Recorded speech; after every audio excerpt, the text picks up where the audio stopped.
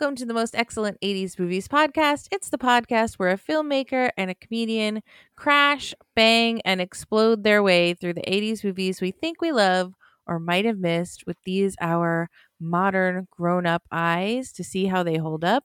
And this is Mad Max 2, The Road Warrior, a movie selection from 1981. This is what it has come to. Look! Out there! They're coming back! Come on! Move it! Here is where it shall be decided. Here it is. Greetings from the Humongous. In a world without gas, The Humongous rules the wasteland. I'm gravely disappointed that you wish to take the gasoline out of the wasteland. Defend the fuel. We'll never walk away! Give me the pump, the gasoline, the whole compound. this is a land that prays for a hero. Well, if anyone's gonna get in there, it's gonna be you. This is Mad Max 2.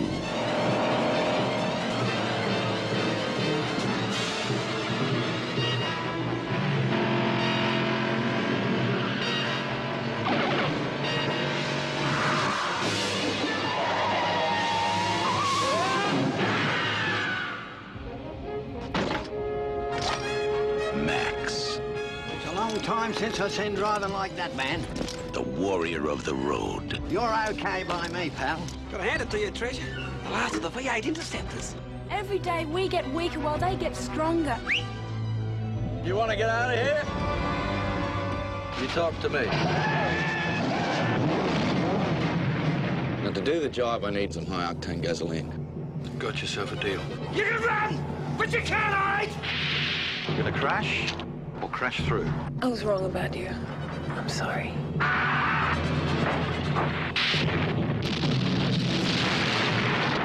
When it's every man for himself.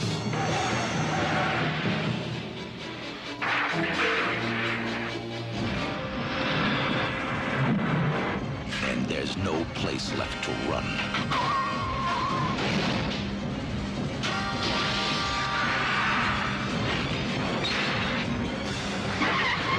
When all that's left is one last chance. Pray that he's still out there. Somewhere. Mad Max 2.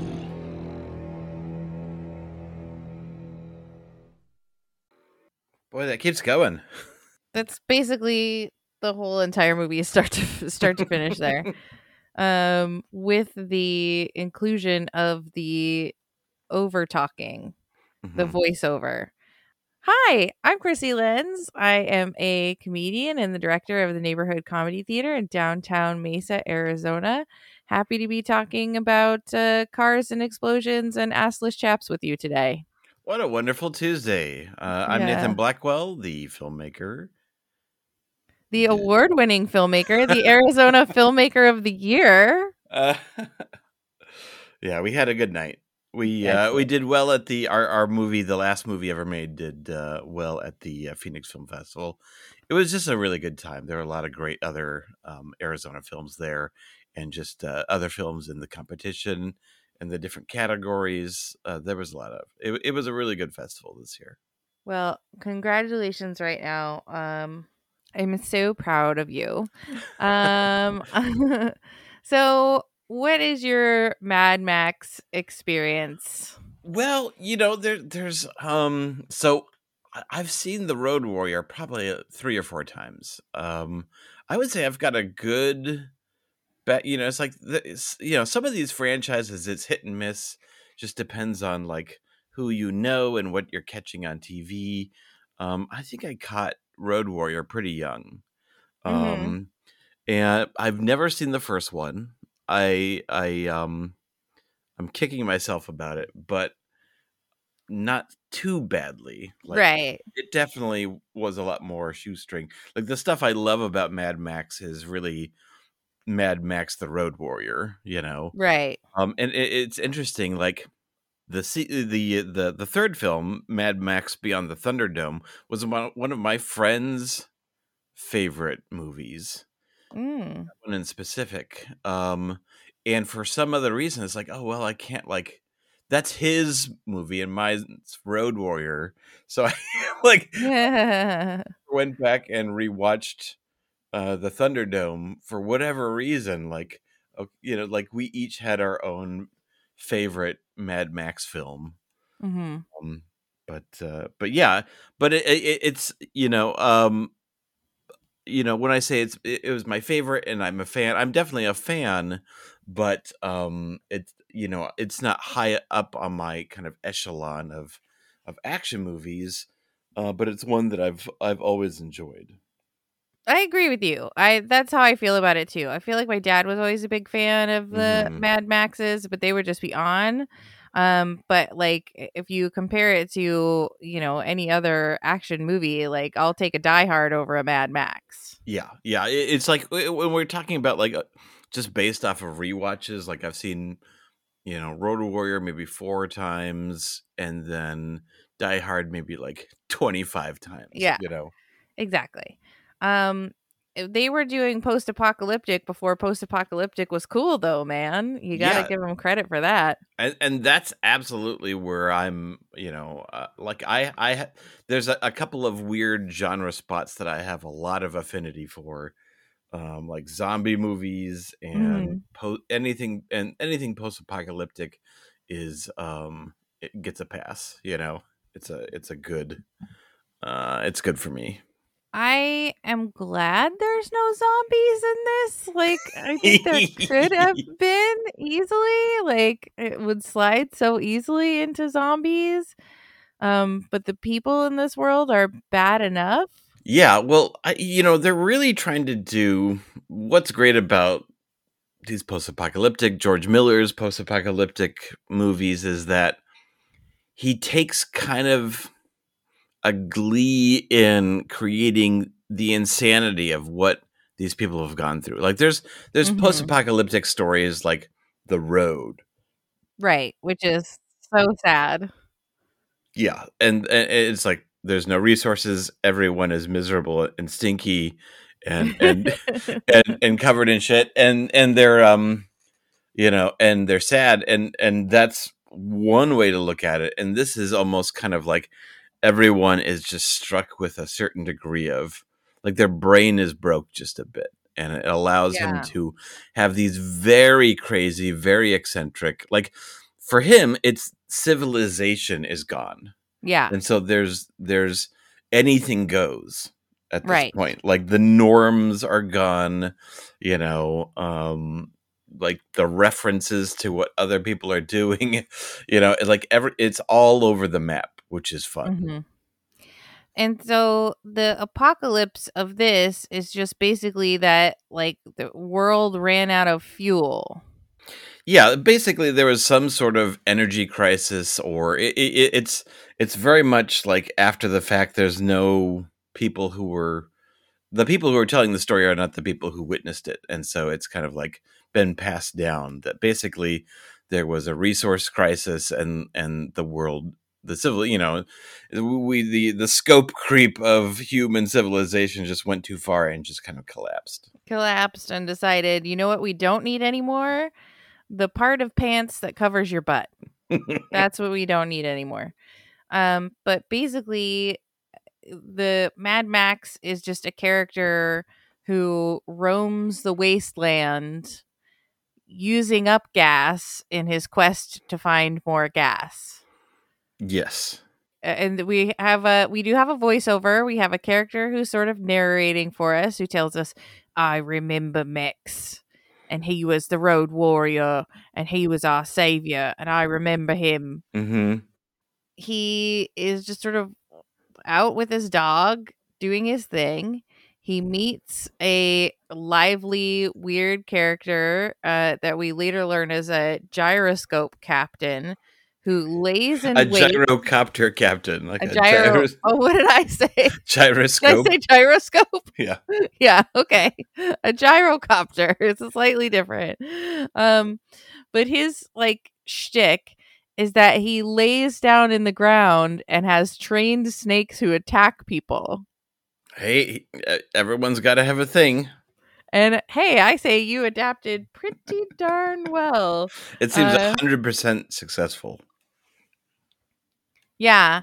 And not for Mad Max, though. Mad Max catches the snake by its head and kills it. But together they observe. Well, first he gets attacked by these roving marauders. Mm-hmm. Are they called something in this movie, or I just kept referring to them as the bad guys? I don't know if their organization. I mean, they're led by the Humongous. Mm-hmm. And I don't know.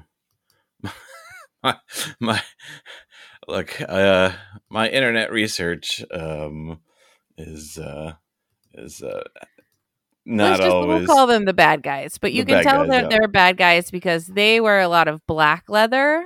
Mm-hmm. And you can tell the good guys are good guys because they wear a lot of white canvas. Yes. Like yellow silks or whatever, just very, very light, breezy, summery wear, which is smart, honestly. Smart in a desert wasteland. Yeah.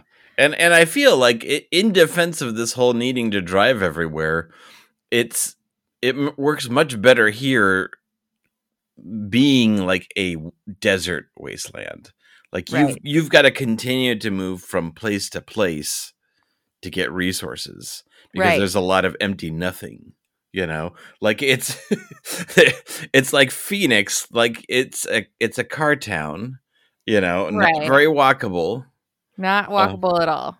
No, and so you really do rely on your car or your bicycle powered gyrocopter. Yes. Which is a smart thing to have. We should all take classes about building bicycle-powered gyroscopters. Well, if we put the plans away so that future generations can find it, we can kind of set them up for success. Yeah. You know? That's what they'll need. Yeah. So Max and the gyro captain observe a little hole in the wall, except there's no wall, a hole in the wasteland where the good guys, we'll call them, are mining fuel. Yeah, so they have this huge compound that's protected, but you know they've got marauders on their back. You know? At all times. It's kind of cool when we see them when we see Max and the gyro captain, played by Bruce Spence, like, you know, spying on the situation. Like they're already under siege. Like it's already beginning. It's not kind of like there's rumblings or things like that. It's like we're almost seeing like the action sequence play out, but from binoculars. From binoculars and the world's most comically long telescope. Which I loved. Every time he busted out that like 4 foot, it was probably that even segmented 5 foot spyglass. Yeah.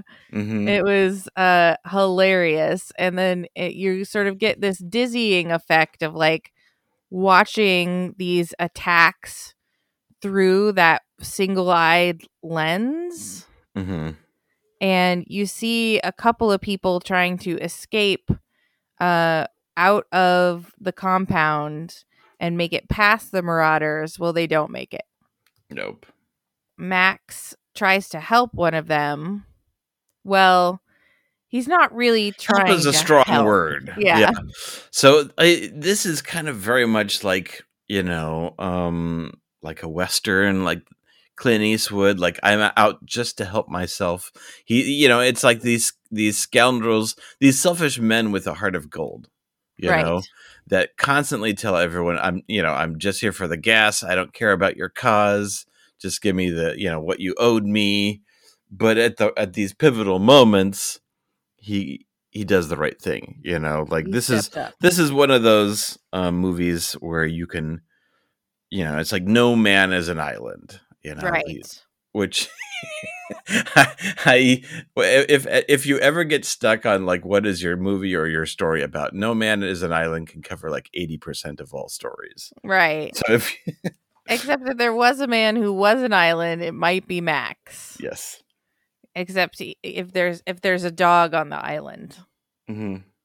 He has a pet dog that is all the animals in this post-apocalyptic world are really helpful. The snakes are trained to help. The dog is trained to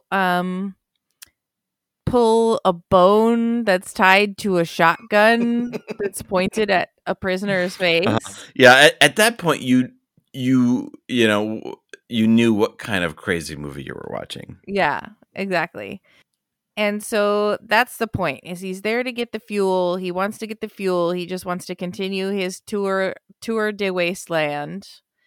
But he gets sort of sucked into the challenge of trying to transport all of the fuel out of the compound past the Marauders and to some paradise they think is just around the river bend.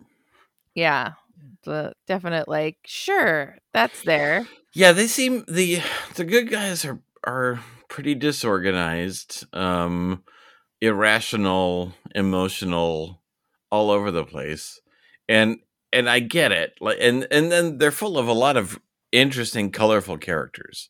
You know, you've got the warrior woman. Which, do any of them have names? Like, yeah, I'm just going off of like their IMDb credits. Okay. And then you've got, you know, like the legless mechanic who's moved around by this little crane. You've got like that general, Papadio. And then the de facto leader, who's really just trying to keep this kind of barrel of cats together. Right. Who, it's like, we're never going to know how they came upon this compound. We're never going to know where they got these chickens. We're never going to know what the warrior woman's backstory is that she's so mad at everyone. We're just plunked right down into the middle of this thing. And we're going to get sucked back out of it essentially in another middle. Yeah. Which is exciting, you know. It's like, I love it. Yeah, keep the exposition down to a minimum. Dump us in, and then it becomes an active process of trying to figure out who they are, what they want, how they got it. You know, it lets us participate in it. Yeah, and they basically just. They want out. The humongous comes down, which like they do a lot of going back and forth, but we never see the bad guys like home base. But like, again, for as badly as they want gas, they sure do burn it all up doing donuts in the parking lot of the compound. But they're basically like, we're going to come in and we're going to kill you all tomorrow. Or you can abandon the compound and leave everything behind, and we'll let you live. So the humongous is this muscle-bound giant with a hockey mask on. Obviously, like there's burns underneath. But the really interesting thing is that he talks. You know, he says, "There's been too much violence, too much pain. Let us put an end to this horror." Like, you know, he's very eloquent, but he is 100% perpetrating all of these horrors. Yeah. So, but I found him very interesting. You know, I thought it was interesting too that he's wearing like a full face coverage mask, and we can see that he's got some kind of like scars and scarring. But again, we're not going to learn the story. We're not going to see his weird, gross face. He just is this mysterious figure. Yeah, and that's all we get to know. And it's impossible to, like, I feel it's impossible to talk about this one without thinking about Mad Max Fury Road. You know, exactly. Like these two are so connected to each other. Basically, like Mad Max, it's like if you loved the last 15 minutes of The Road Warrior, well, that's Mad Max Fury Road. Fury Road, yeah. You know, like it is all the tanker chase scene, you know. But this is George Miller, you know, like really kind of creating this world in a way that we haven't. Again, I'm just basing off of the footage I've seen from the first one. I know I'm terrible. The first Mad Max, but the first Mad Max is very much like in a urban environment. It's not a desert. It is like civilization. It wasn't like an all or nothing. Like civilization is crumbling, you know, like it has been reinventing itself. But it's very much like in very you know, like forests and cities and things like that. Yeah. But this is full on like the desert. And cars, and it's all about basically one long chase, you know? Yeah. I would say this one is like a couple of sporadic chases with some shouty debate in between. Yeah, there's a bunch, because I mean, geez Louise, they go for this, and they go for it hard. Like this movie, when it came out in 1981, like it was like a bolt from the skies in terms of just like exactly what Fury Road did, like raising the bar, getting everyone's attention, becoming the new high water mark for stunts. Yes. You know, like very much so. Like for people who loved action movies, but for like stuntmen, like this was suddenly like, you know, the new gold standard. Yeah. And some of the stuntmen making this movie like actually got really hurt. Yeah, this movie looks so freaking dangerous. Yeah. And was like they really hurt these poor stunt performers and like used the footage of them getting their legs broken and stuff. Yeah, there's that famous scene where that one stunt performer who's just supposed to do a fall, but instead he just flips end over end over end, which is amazing. Yeah. But oof. Is no good. I mean, it's good for the movie, but that poor man broke his leg. And I guess we should say in terms of rounding out who the characters are, Max is sort of the little backstory we get in the voiceover is that his wife and child were run over by a different gang of marauders, but it made Max into the grumpy man we know today. And there's a little kid, a little feral kid who's absolutely lethal with a boomerang. Yeah, he's got a metal boomerang and like a special glove to catch it. And he just murders people left and right. And we learn at the end that he's the one doing the voiceover. Yeah, he's the eloquent narrator. Yes. So the whole buildup is, what are we going to do? What are we going to do? We got to try and get out of here. Max, of course, is the hero refusing the call. He doesn't want to help them. He tries to leave, and he is not able to. Yeah. His car gets exploded. Yeah, his interceptor gets intercepted. It does. Yeah. It doesn't do the intercepting. It gets the intercepted. Yeah, and it kind of reminds me of, again, like the, the Clint Eastwood westerns, to where he thinks he got away, and then the gang catches up with him and beats the crap out of him. Yep. The Fistful of Dollars, and suddenly he's now at this low point. You know, he's beaten up, and he has no more options except to join these people. And he does. He volunteers to drive a big old tanker, which he went to fetch for them, to fill it up with the fuel and drive it one way while everybody else tries to escape the other way. And that is when a car chase starts that basically is the rest of the movie. It's hard to talk about this movie, just like it would be hard to talk about Fury Road, I think, because so much of it is cars and stunts and people jumping up from car to car and people shooting something from car to car and Molotov cocktails flying through the air. And I mean, I will say they do their best to give these cars all personality. Yeah. And even though the personality is like something that we can get really quickly and not have to like think too hard about, like one of the cars has 2 good guys strapped to the front. Yeah.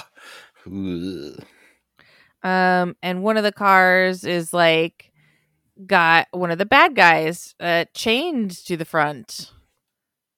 And, you know, so that's how we kind of identify who's who in this big car chase. Yeah. Man alive. Yeah. One of the things that George Miller does so well in this is just making a real hard time for the heroes. Like it's and again, it's in Fury Road. You know, it's usually in a lot of action movies, like the hero is kicking ass. Right. You know, like it's almost a showcase to show out how great they are, you know, but instead this is more of a way of just stripping things away all the time. Yeah. They have all these allies, and then more bad things happen to them. More bad things happen to them. Holy crap, we're losing allies. And then it's just a process of making it harder and harder and harder for them. And they're just barely able to keep their head above water. Right. You know, they get a couple of cathartic moments after they've had like 3 hard knocks of blowing away a bad guy, you know, but it's just it is more of the process of surviving what's happening and just coming out on top at the end. Just barely. Yeah. And in fact, there's a twist at the end of this movie because we find out once Max crashes, he seems to get away, but he still crashes. He finds out that the tanker he's been driving is full of sand. Yeah, so he spoilers. But yeah, so he basically committed this heroic act. And part of it in the back of his mind is still selfish. Like he wants some of this gas. And it turns out he was in fact heroic. He was driving the decoy truck so that everyone could get away. They had the gas, not in a tanker, but just kind of like in barrels in their car. But he was, in fact, still saving him. But it did feel like he was duped because he was duped. He was duped by, we learn, the gyro captain who is behind the plot to be like, okay, well, here's how we're really going to get out. We're going to send them after the big tough guy in the big tough car. And they're not going to follow the little school bus full of women and children and gasoline and chickens. Yeah. Pretty smart. Pretty smart. But I think Max was like, at the end, we definitely know that he's not in on it. He's like, you guys.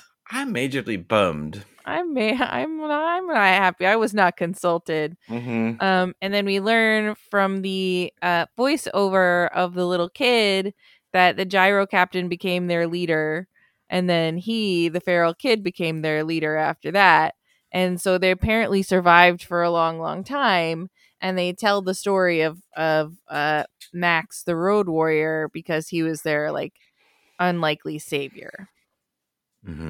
Yeah, and it's kind of how a lot of these stories are done, to where he is a mythical character that's kind of coming in and changing people's lives. Yeah. You know, it's not really for him. So he is kind of like the Paddington, you know, or he is affecting other people's lives, but the need a lot for his development is only kind of moving a bit, you know, like he's going from selfish to selfless just a bit for now. Just a tiny bit. Yeah. Not but much. it's really more about the people that he changes, he affects, you know. I did think that the warrior woman really, really reminded me of the woman from Conan the Barbarian. The And Valkyrie. I just kept wanting her to be like, Max, breathe. Let me breathe my last breath into your mouth. Ooh, okay. Yeah. All right. She really reminded me of that girl. Mm-hmm. But on the whole, in spite of it being like a pretty fun, pretty exciting movie, it's also, I feel, equally kind of boring. I'll be honest, it was just a little shaky this time around. I don't know if it was me. Like it kind of had a slow start.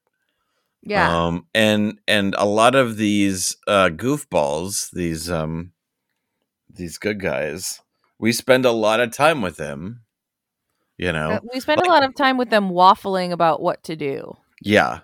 So that did lessen the rewatch a bit, you know. Yeah. Because, you know, I've definitely seen this movie and it's like, yes, classic 80s movie, goes up top shelf right here. Yep. But yeah, it was just a little shaky this time. I don't know what it was. I think it's just because, like, once you've seen one car explode, well, also there's a novelty to all these guys.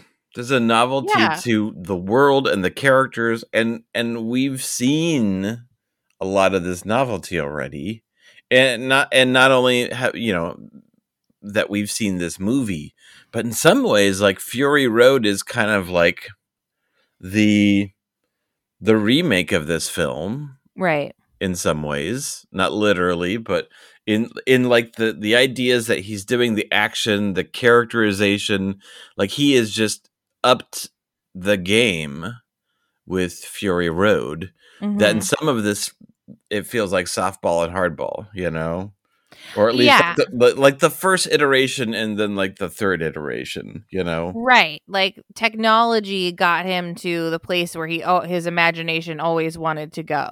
Yeah. So and in 1981, they just couldn't do. Although they were doing the maximum of what they could. Yeah, this was like Australia's most expensive film to date at this time. You know? And they put it all out there. Like they built that compound and they blew it the fuck up. They kablooed it into oblivion. In the biggest explosion in like the history of Australian film, right? that explosion could be seen from space. Yeah. But yeah, I mean, the things they did, you know, not to detract, but the things they did in this film were amazing and incredible. But I guess part of it we can't help but now compare to it with the other films, you know. Exactly. That's what I think. It's just that like this was great, and it was great for 1981, but you know, modern day me just gets a little bit bored. Mm-hmm. Not with the characters, but just with the big chunks of car chase. And I'm sure that there are people who feel exactly the opposite of me, and they get bored of the characters and they love all of the car chase. It's a slippery slope. It is. But you know what? We all, in this world, at least you know what they value: individuality. If you want to wear assless chaps, then you do you, boo. As long as you're on board with the arrow shooting and the guzzling, then if you can man one of those quad harpoon guns, then yeah, you do you. Yeah. So then on a scale of 1 quad harpoon gun to 10 quad harpoon guns, which would be 40 harpoons. Okay. All right. Hang on. How many harpoons? 4. From 4 to 40. I'm going to give it 28 harpoons. Sorry. 28 harpoons. Yeah, so that'd be a 7 out of 10. And I had it intended to rate it much higher, but just this viewing, I mean, anything is subjective. Like it, your watching of a film also says something about you as well at that time. It's true. So we acknowledge that, and then we disregard that by giving it a number, a 7. Yeah, a 7. I think 7 is the right number. I really think it is, because like even though I want to go a little bit lower, because I was like, I kept doing that thing where you tap on the screen to see how much of the movie is left. Mm-hmm. I kept doing that and tapping on the screen to see how much movie was left and going, really? How can there be that much movie left? But I do think 7 is the right number, because if you've never seen this, you should see it. Mm-hmm. And if you've never seen it, it's going to thrill you. And there's a lot of things that are charming about it. To me, it comes down to a 7, because I get fatigue. Mm-hmm. Yeah, it's weird, because I would, if I had a top 10 list of action movies from the 80s, it would be on it. Like these are the 10 action movies from the 80s that you should watch to feel like you have watched the best of that decade. And so that would definitely be on it, I agree. And I don't think it's bad. There's nothing wrong with it. So what is your deep cut recommendation? So mine is going to be the video game series Fallout. So okay. there's a bunch of, like I played Fallout 2 long ago, and it's post-apocalyptic. It has a black sense of humor. Mm-hmm. But tell me about how I don't know anything about the game. So it is it starts off with there's always kind of an opening voiced by Ron Perlman. War never changes. And so basically it's kind of an alternate Earth that kind of had its own like it's like when the bombs dropped, it was kind of very much like a 50s style technology, even though some things were more futuristic. And so then it's post-apocalyptic. The main character has been living has grown up in a fallout shelter, where like this small group of civilization has existed for maybe even like a century, Okay. And then emerging and finding the post-apocalyptic wastes, which are full of not only desperate people and raiders, but also like mutants and kind of stuff with kind of a bit of a sci-fi sensibility, like these like Robbie the robots who haven't been turned off for 100 years, who are trying to kill you. And you've got like mutated like giant scorpions. And so it's kind of running the gamut of like the terrible, desperate people, mm-hmm. And it's doing that realistically and posing ethical questions. Do you help these people? Do you not help these people? And then also having the slightly more broad, darker, comical sci-fi elements to it as well. But yeah, so like it goes back a long time, and they've been doing different versions of it. I'd recommend, if you haven't played it, it's wonderful and charming. Yay. So I went back and forth on my deep cut recommendation. I think that you certainly could recommend John Wick. Mm-hmm.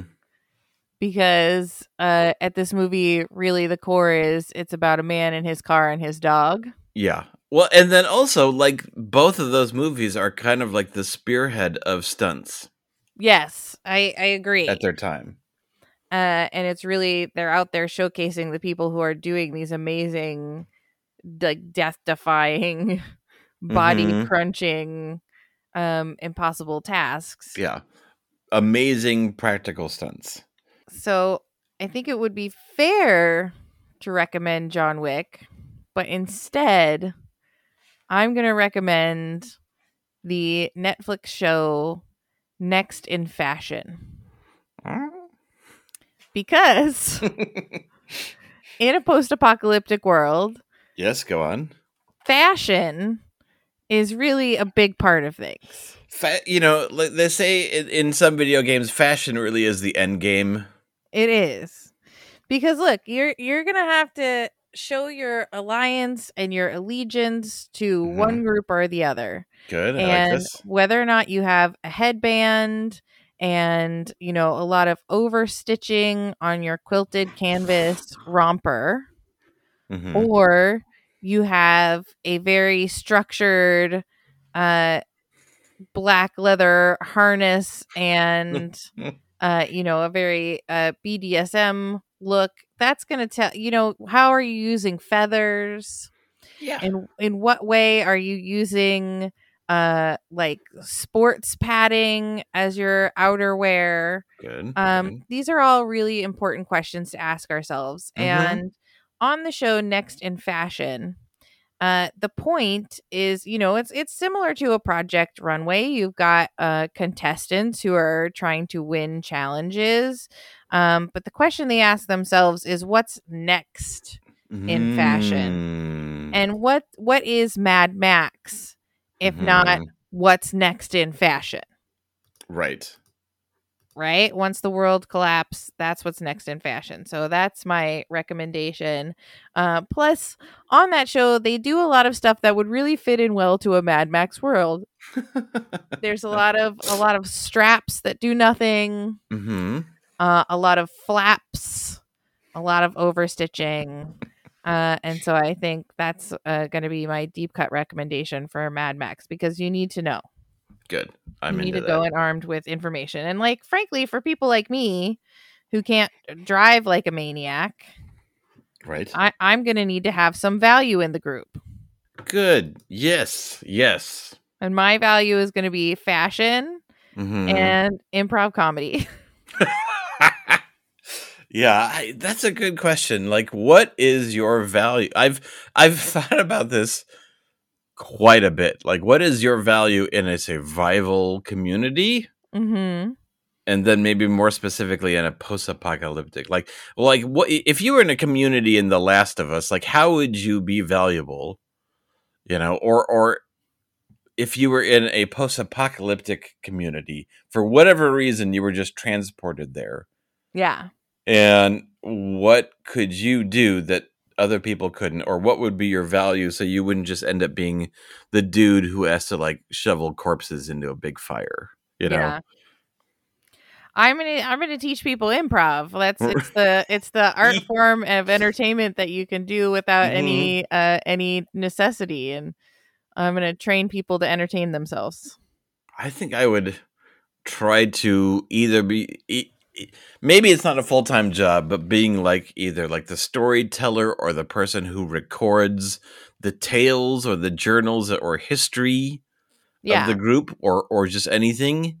Or maybe that just rolls into maybe being a teacher, Sure. If there's a bunch of kids, maybe. It makes me think of Reign of Fire. Have you seen that movie? Yes. Yeah. Where they're retelling Star Wars. Yes, which is fantastic. In their post-apocalyptic underground world. Yeah. So yeah, that could be your job. Yeah, I'd be in on it. The problem is I don't think it's a full-time position. I'd still probably have to just do it part-time and then do something that's maybe of more value. So, man, I wish during COVID I picked up some sort of survival community hobby. Yeah, sorry. Well, you're still going to have to shovel some corpses, but they'll protect you because you're the keeper of their stories, right? Okay, good.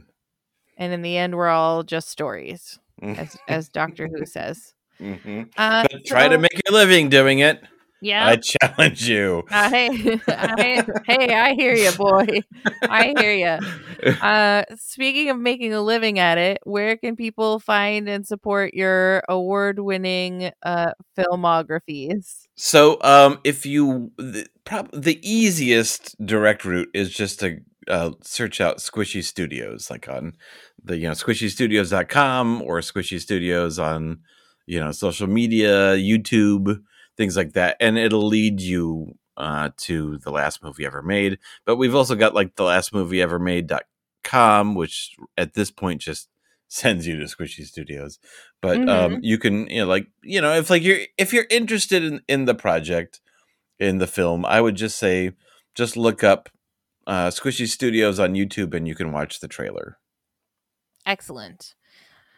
You can find me at the Neighborhood Comedy Theater, The Place, and at NCT Phoenix online. You can find more about you can also find me on the Cool Time Dice Hour, both live at the Neighborhood Comedy Theater in downtown Mesa and on True Story FM.